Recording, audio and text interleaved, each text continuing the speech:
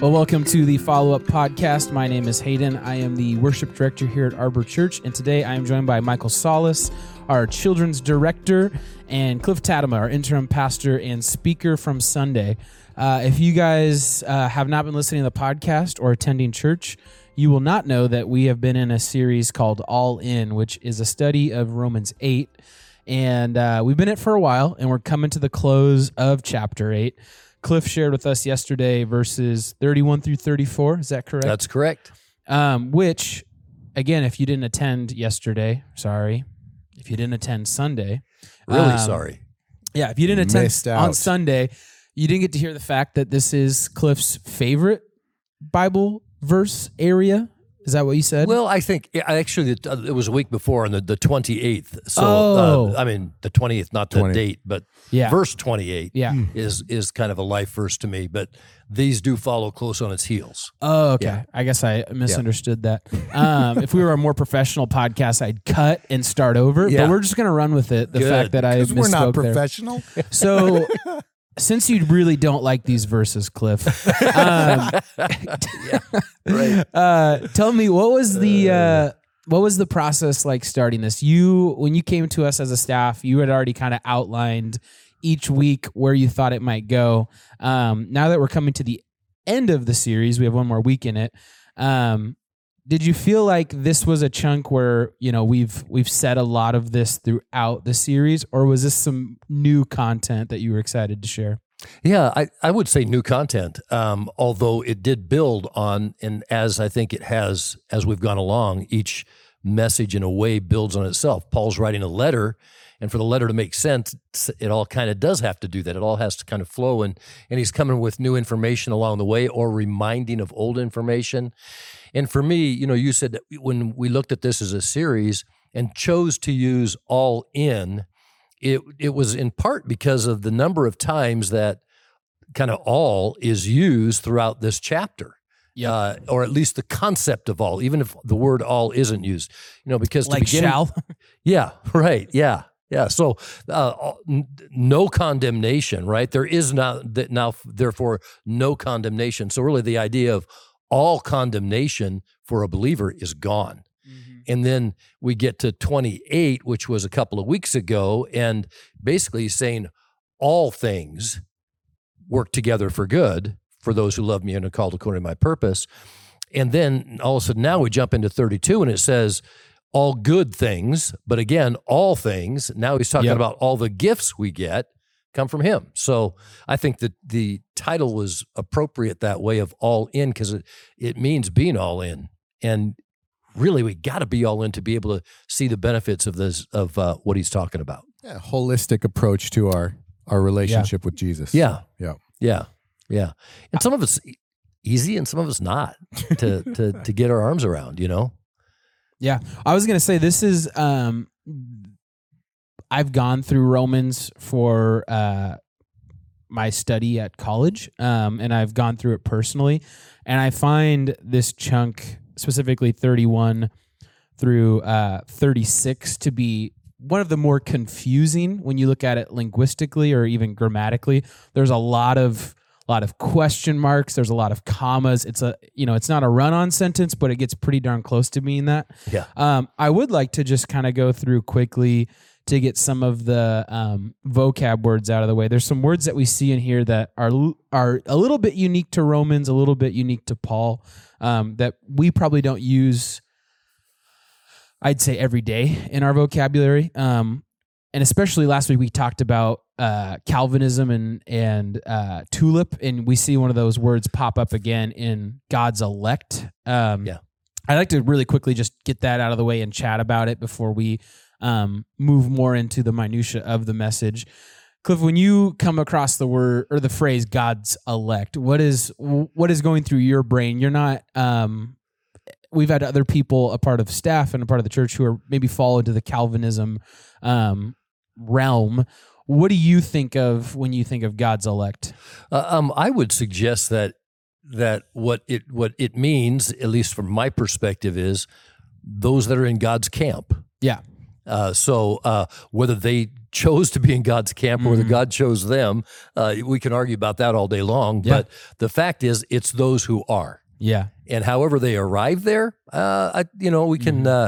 we can discuss that, and we can have actually should be able to have some fun discussing that, because the answer isn't absolute. Yeah.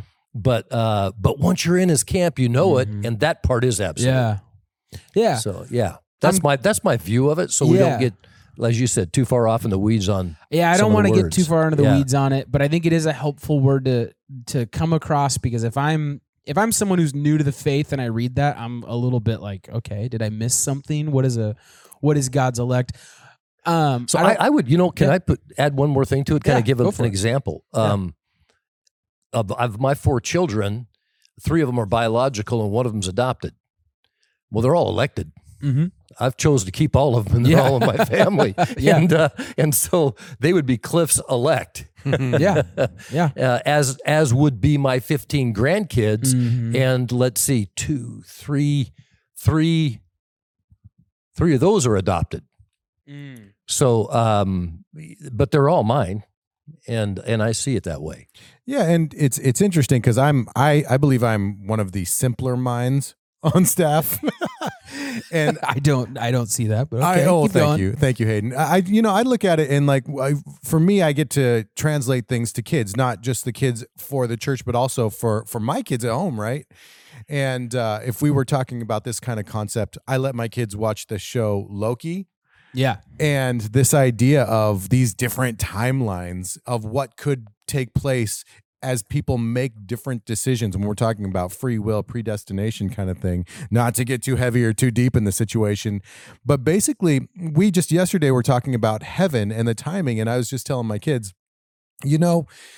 remember watching Chronicles of Narnia or reading the books, and when the main characters come back, it was like no time at all had passed, and they're like, yeah. And I said, I believe that's the way heaven is. God's pulled so far back from our timeline. He sees no matter what direction we take, he knows what's going to happen. Right. Yeah. So when we're talking about predestination, free will, we're talking about those that he called, justified. It's a little easier for me to just kind of go, here is what those timelines could or do look like, and God knows what's going to happen each way. Yeah, I like that. And I just found this helpful. Brian's not here, so I'm going to be the Greek guy. The Greek word is eklektos, which is commonly translated to elect, chosen, or the chosen one. And the definition: chosen out, selected. In the New Testament, chosen as a recipient of special privilege, which really lines up well with your example, Cliff, of choosing, right? Like there's still, one's adopted, 3 are biological, but I choose all of them. They're all a part of what you'd call Cliff's elect, right? The other word that I want to hop into real fast is interceding. I think it's a word that we all know the definition of or can use context clues, but it's not a word that I would typically use. There's other words we use more commonly for intercession or interceding, but I'd like to really quick just break that down before we get into the rest of the message. So if either one of you wants to take a stab at it, what that means to you. Yeah. So we could use the word praise. He prays for us. He intercedes for us. Yeah. But actually, the word interceding, the roots of that and the history of that is actually more one almost of representing or like an attorney for a client.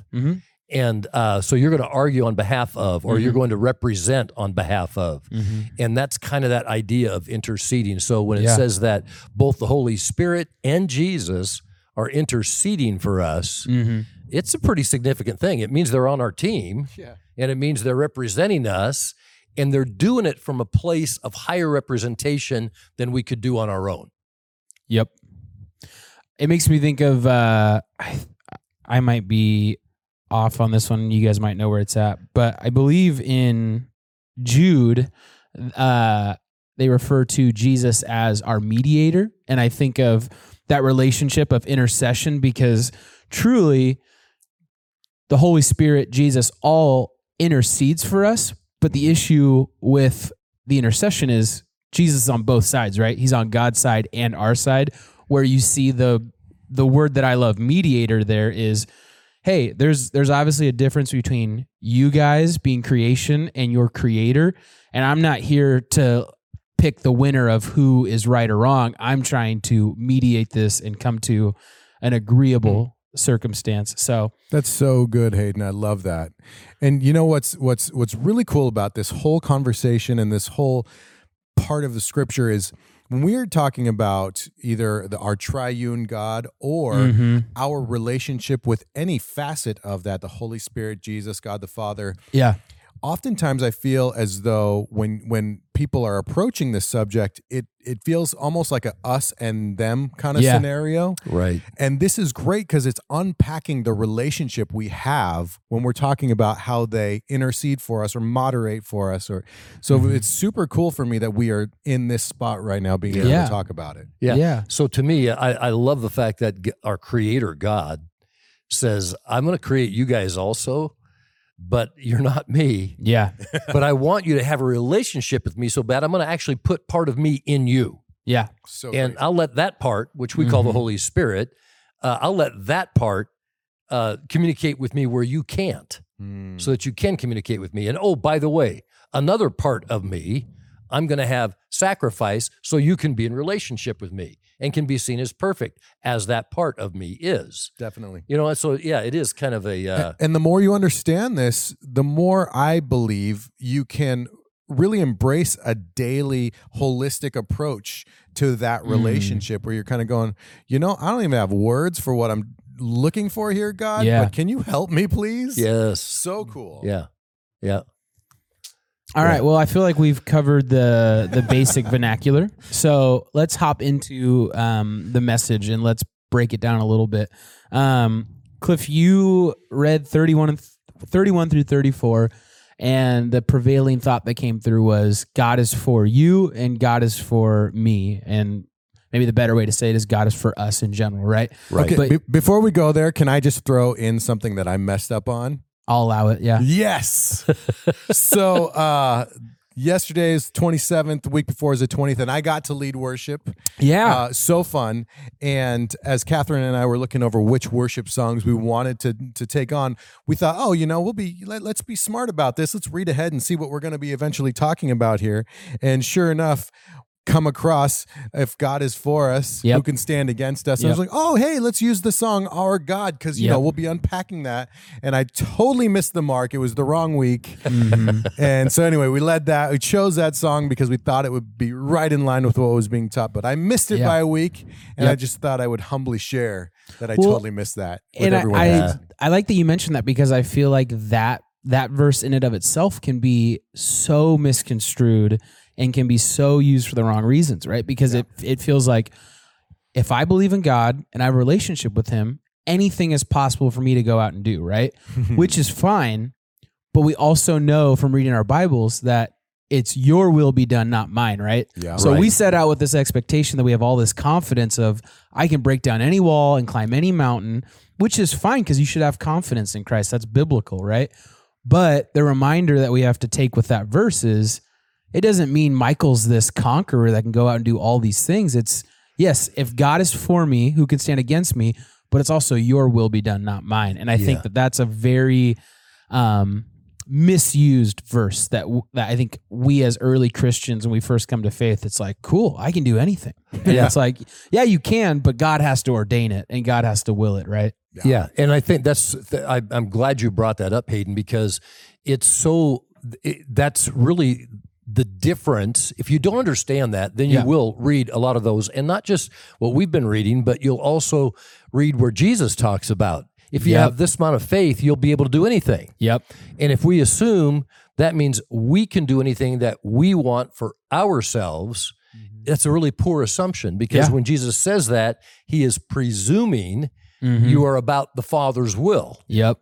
And so then you wouldn't ask for the mountain to be moved from here to here unless God told you to ask for that. God, what do you want me to do about this mountain? Yeah, exactly right. Exactly right. And then all of a sudden you have, so God, I want you to heal this person who I love very much. It's my spouse, it's my brother, my sister, my whatever it is, somebody who's close to me. And I'm now thinking, I've got to pray this with faith so that God will do that. But And then if that doesn't happen, we feel like, how did I miss? Yeah. Or how come God's not doing that? Yep. And instead of being able to say, wow, Lord, what I really want is your will, and I trust that you will work it out, not just for my good, but for their good, because they love you Yep. and they're called according to your purpose. Now, whether I see how that works out or not, Yep. or whether it works out in my life, or whether it takes lifetimes to work out, that's not my responsibility. I believe what you said Yeah. in faith that you're going to do it. Yeah. It's really interesting because my understanding limited understanding of other versions of religion that kind of take things on, usually that's kind of the idea. Like, I will do X sacrifice and you will do for me this kind of thing, right? Versus a submission, as we've talked about in many, many different sermons, to the highest authority, our King, saying, hey, your will be done, and I'd like to be in line with what your plans are. Right. And with that, I know that nothing's going to be standing in our way because of what you have ordained, this journey you have for us. Yeah. Yep. So, When I think about how many times we set out with the best intentions, and I think that there's an ability for us to go out and do good things, but I think we've all been a part of something where, let's say, we feel the call to help somebody out or start a ministry or do something, right? And good stuff is done, but I think we've all been a part of those ministries where God has really placed it on someone's heart and it's been that much more effective. And I think that's kind of a distinction we have to make as well of, if you're serving God, you're not making the wrong choice at all.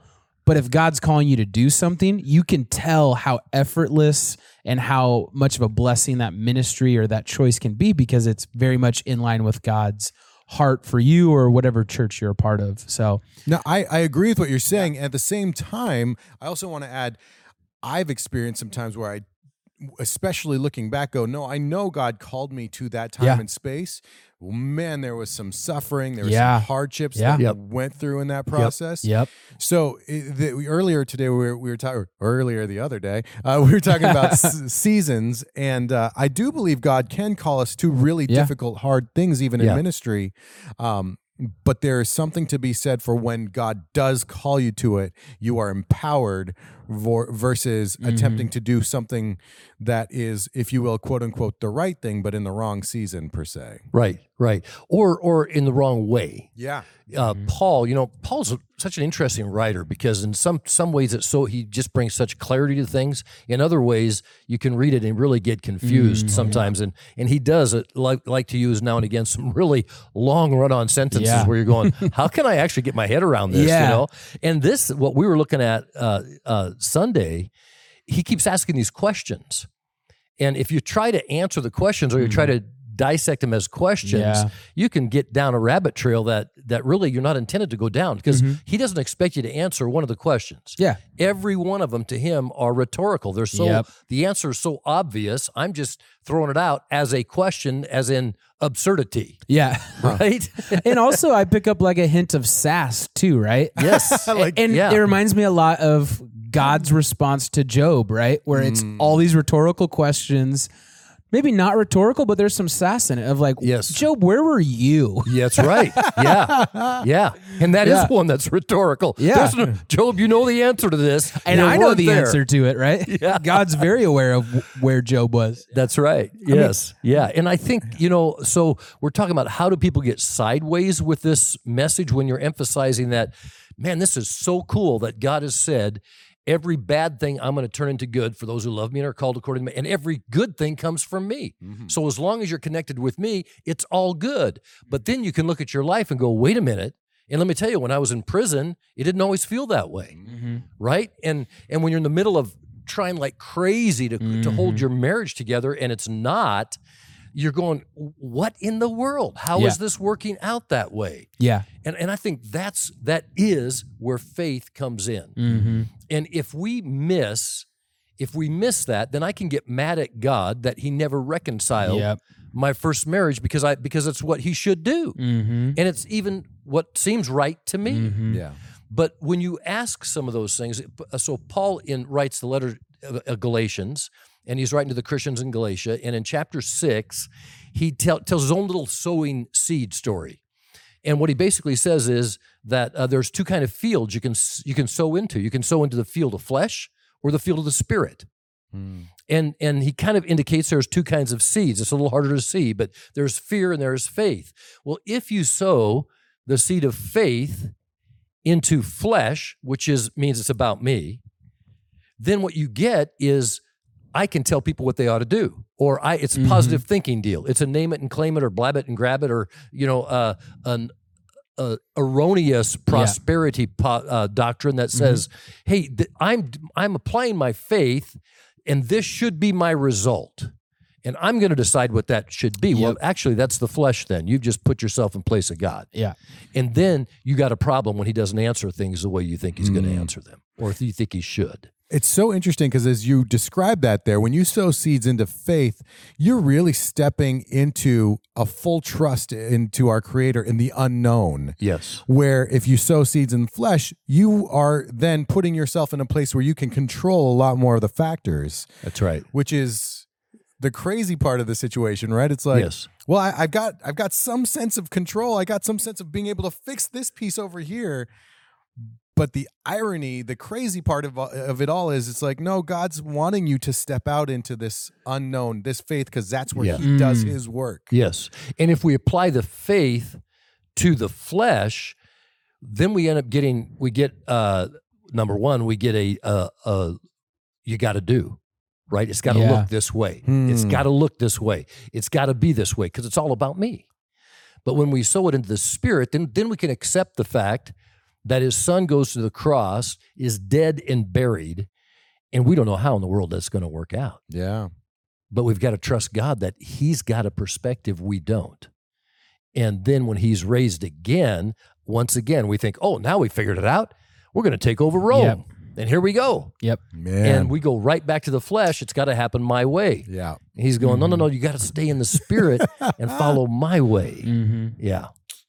The hardest thing, I think, for us as believers to do. I feel like denominations are created based on all these questions that we're answering right now. Yeah. It's like, nope, it's this way. Well, I think it's the easy answer, but it's hard in practice because you go through these. Every person who comes to faith, their first question is, if God is so good and loves us, why do we go through hard things and why do we experience early deaths and pain and all of that? It's so tough, and as a 20-something who hasn't experienced a lot of life, it's the answer that I go back to is it all relies on faith, trust, and having an eternal perspective, right? Because I can't answer why your loved one passed away early, and I can't think of any reason of this person's life is now a testimony. Cool, but couldn't they still been a testimony alive? Yes. You know, yeah. So, we fail so often to put significance and meaning on some of these things, and it comes down to trust and faith, because what's the alternative? Just more questions, right? If I choose not to believe in God, I'm still upset my loved one's dead and I have no answer for it, right? So there is no happy, seal that we can put on it and say this is why God allowed your loved one to die early, right? And it comes down to that trust and faith. That's not a fun answer that you want to hear because you get no answer from it, Right. So, but it's also holistic, right? To be able to pull back and say, wait a minute, it isn't just about what God's doing, although that's ultimately what it's about, but He informs us there is some other things at work here. Yeah. Some other things that sin introduced into the world that wasn't there before. And there is a mastermind behind that. And we talked about that Sunday as well. The accuser is there trying to condemn us. And so he's the one who who emphasizes, who makes us want to sin. And so we get mad that the results of sin are the death of somebody that we loved. And then we get mad at God for that when God didn't have anything to do with that. The enemy did. And so for us to be able to go to remember that, I do think it's one of the enemy's great delights is that when bad things happen, people blame God when He's the instigator of it. And if we instead blamed Him and went to God, we'd get past those things a lot more quickly. And it's interesting because I know what you're talking about when you say, blame God. I think my brain goes to, well, ultimately, blame God only because if God is all powerful, Right. why would he allow this to happen, Right. kind of thing, versus putting intent on God where God's going, no, that's going to be the way I want it to go to so that you can suffer and all this other stuff. Yeah.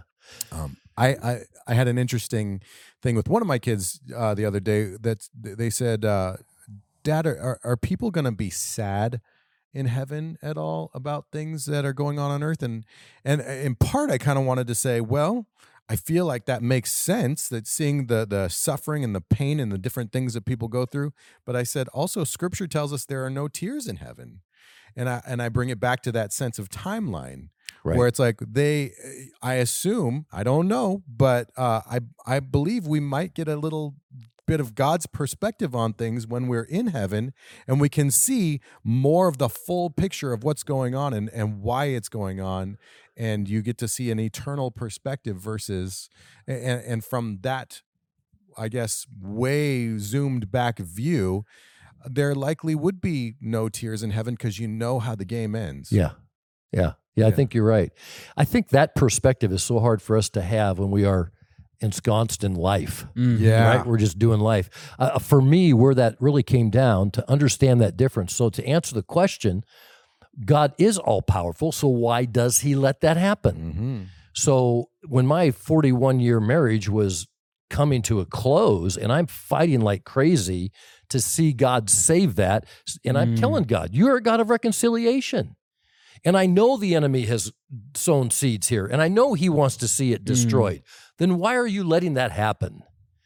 And I had to sit on that for a minute. And I'd said, well, why are you letting that happen, Lord? What's going on there? And God said, well, am I also the God of choice? And I went, oh, yeah. Well, yes, you are, but but I want this to work out my way. Yeah. And he says to me, have you always made the right choices? And sometimes it's really irritating when the Holy Spirit convicts you on that. Well, no, I haven't. And have I still turned those things to good? Yeah. Actually, it shows you that I'm going to give her the choice. Yeah. And even if it's not what I want, I still can turn it to good for her and you, and still my glory. That's how great a God I am. Yeah. I can let sin have its way and still turn it. It's so hard in the moment, though. Oh, it's so terrible hard in the moment. So hard in the moment. Yes. And it's where I think we need to support each other as believers and encourage each other, because in those moments, oh man, it is so hard. And you need somebody to come alongside and go, hey, don't forget. It's where we need community. Yes. Where we need each other. Yep. And he's got all of eternity to balance those scales. Don't forget that either, Yeah. I think that 2 weeks ago I was talking about Horatio Spafford. Well, he has no idea what a blessing his pain has become. Because of the song he wrote that has ministered to me incredibly. It is well with my soul. Yes. And that song, man, it has ministered to me so deeply, so many times. Well, he's been dead a long time. Yeah. He doesn't even know that. Yeah. Can't even imagine the pain he was going through. Oh, yeah. No, not as a parent. I say this, I think, pretty often on the podcast, but obviously one of the biggest setbacks that we experience is time, and the fact that we can't sit in here for 4 hours and talk about Romans, right? Right. But I think that really, I can't remember how long ago Scott preached, but when Scott preached on suffering until the end of this chapter is one of those things that you see the compare and contrast, right? Especially, I won't give away spoilers, but next week. Yeah, that's right. Next week is where you get to see the payoff of Scott's message, right? Yeah. And even in your message, Cliff, I realized how hamstrung you were by not being able to move forward. And you had, you did a great job with what you had, but the fact if you could have preached from 31 till the end, you would have been able to put together this wonderful message. And obviously we have next week to look forward to. But it is tough being kind of constrained to this half an hour time allotment, right? Yes. So one of the things I want to do in the meantime until next Sunday is I kind of want to focus on 31 through 34. And we've talked about the cautionary tale of if God is for us, who can stand against us? But what I want to throw to you guys, and I'll answer as well, so no pressure. But what is the application, the walk away from if God is for us, who can stand against us? But there is limitations to it, right? There is your will be done, not mine. As a listener or a reader to that section, what should I walk away with? Am I walking away empowered and I can be bold and do these great things? Or is it a call to maybe more introspection and prayer and meditation with God of what do you want me to do, since anything's possible with you? What would you say to somebody who's read through this and maybe not read the next chunk that'll answer a lot of questions? If you need more time, I can go. Because I know I'm throwing basically, can you summarize 3 verses on the spot? My answer to that would be give us your answer. Pray big things and ask big questions, right? God, what would it look like if your influence was being done in my life? I don't want to jump too forward to circles, but kind of what we're talking about with the circle series. What do you want to see in my life, in my home? What do you want to see here in Woodinville or my neighborhood? And what would it look like if all of us as a group of believers, a capital K kingdom, what would it look like if your influence was unhindered in this world? Man, I love that thought. And knowing that if you're for us, we can do all that. Right. I believe one of the first messages you gave, Cliff, you talked about Joshua and the angel that basically where Joshua was confronted and he's like, well, are you for us or for them? And the angel says, I'm for God's way. Yeah. I'm paraphrasing, of course. Yeah. But Yeah. not your way, not my way, but Neither. God's way. But God's ways. Yeah. Yes. Yeah. And I think that summarizes a big chunk of what we're really talking about Yes. here when we're talking about my brain just froze. If God is for us, Yeah. who can stand against us? Yeah. Right? And it's a mature perspective. Yes. Really is what we're talking about. Where Joshua wasn't quite there yet with maturity going, are you for us? And Yeah. actually, I'm for God. What are you doing? Right. And so I'm sure as we talked about even way back then, Joshua was in his head was thinking, well, of course I'm for God because I'm doing this thing, right? And it's a good thing. And he had to be a little bit course corrected. And Yeah. so to get back to some of what you were talking about, hopefully I heard you correctly on this. I think about like when we're talking about hard things in life and direction, and if someone's in this place, what is an applicable way of moving forward right now? I think about before Hallie and I had kids, she worked at Seattle Children's Hospital. And while we were in the dating phase, I mean, we were just, it was so much fun. We'd watch drama. We both had theater in our background. So we really got into, the acting of this or even some scary movies or whatever.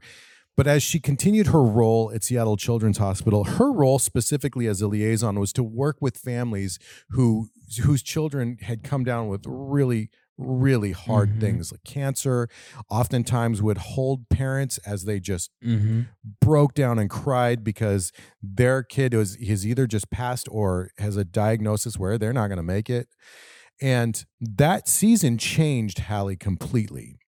She could no longer, it was probably a good 3 or 4 years, she could not watch anything but comedy. It was like, I only can do funny things right now, Michael. Anything else, I'm going to melt.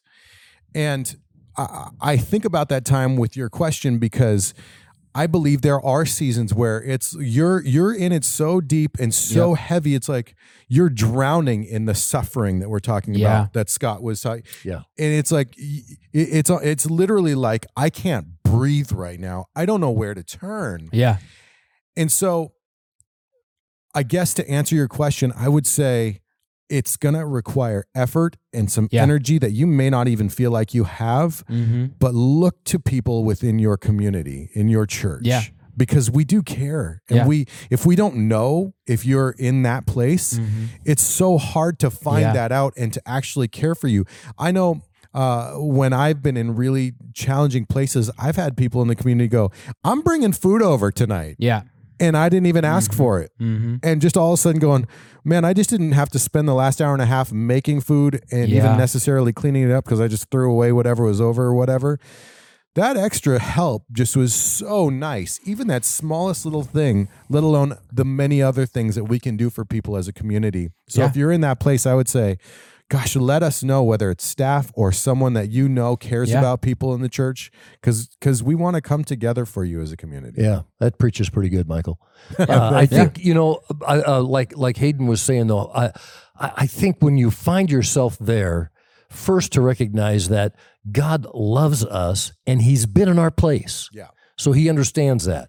And that's why he isn't bothered by questions. He is bothered when we start, when you read about people who are basically telling him off, if you will, he can even tolerate some of that when he understands our frustration. He'll tolerate some of that, but he's delighted when we ask questions if we'll listen, because then he will often share. And I think what you're saying is absolutely right. To go back to, it's not my way. Yeah. It's not your way. It's God's way. Yep. And when it is God's way, then we can do exactly what you were talking about, Hayden. We can say, if God's against us, then if God's for us, who can be against us? No one can. No one can overcome it because we are following his will and his direction. And then we can expect to be, as we'll find out next week, more than conquerors and all of it, right? Yeah. Spoiler alert. Yeah. Spoiler alert. Spoiler alert. Yep. Yeah. All right. Well, thank you guys for thinking on the spot. I want to bring us to a close because we're getting close on time. So is there anything that you guys were holding on to or wanted to ask but didn't come up naturally? So just one. Don't forget, God is for you. That's great. That's it. That's a great reminder to have. Especially if you're on your lunch break and you're like, I don't want to go back to work. Well, God is for you. Or if you're driving to work, because this comes out early. Yeah. If you're driving to work, you got this because God's with you. Yeah, awesome. All right. Well, I'm getting a call from 1-800 number, so let's wrap it up so I can answer that That's promptly. Actually me calling you. Oh, okay. I'm just kidding. Well, thank you guys so much for listening or watching, and we will see you guys next week.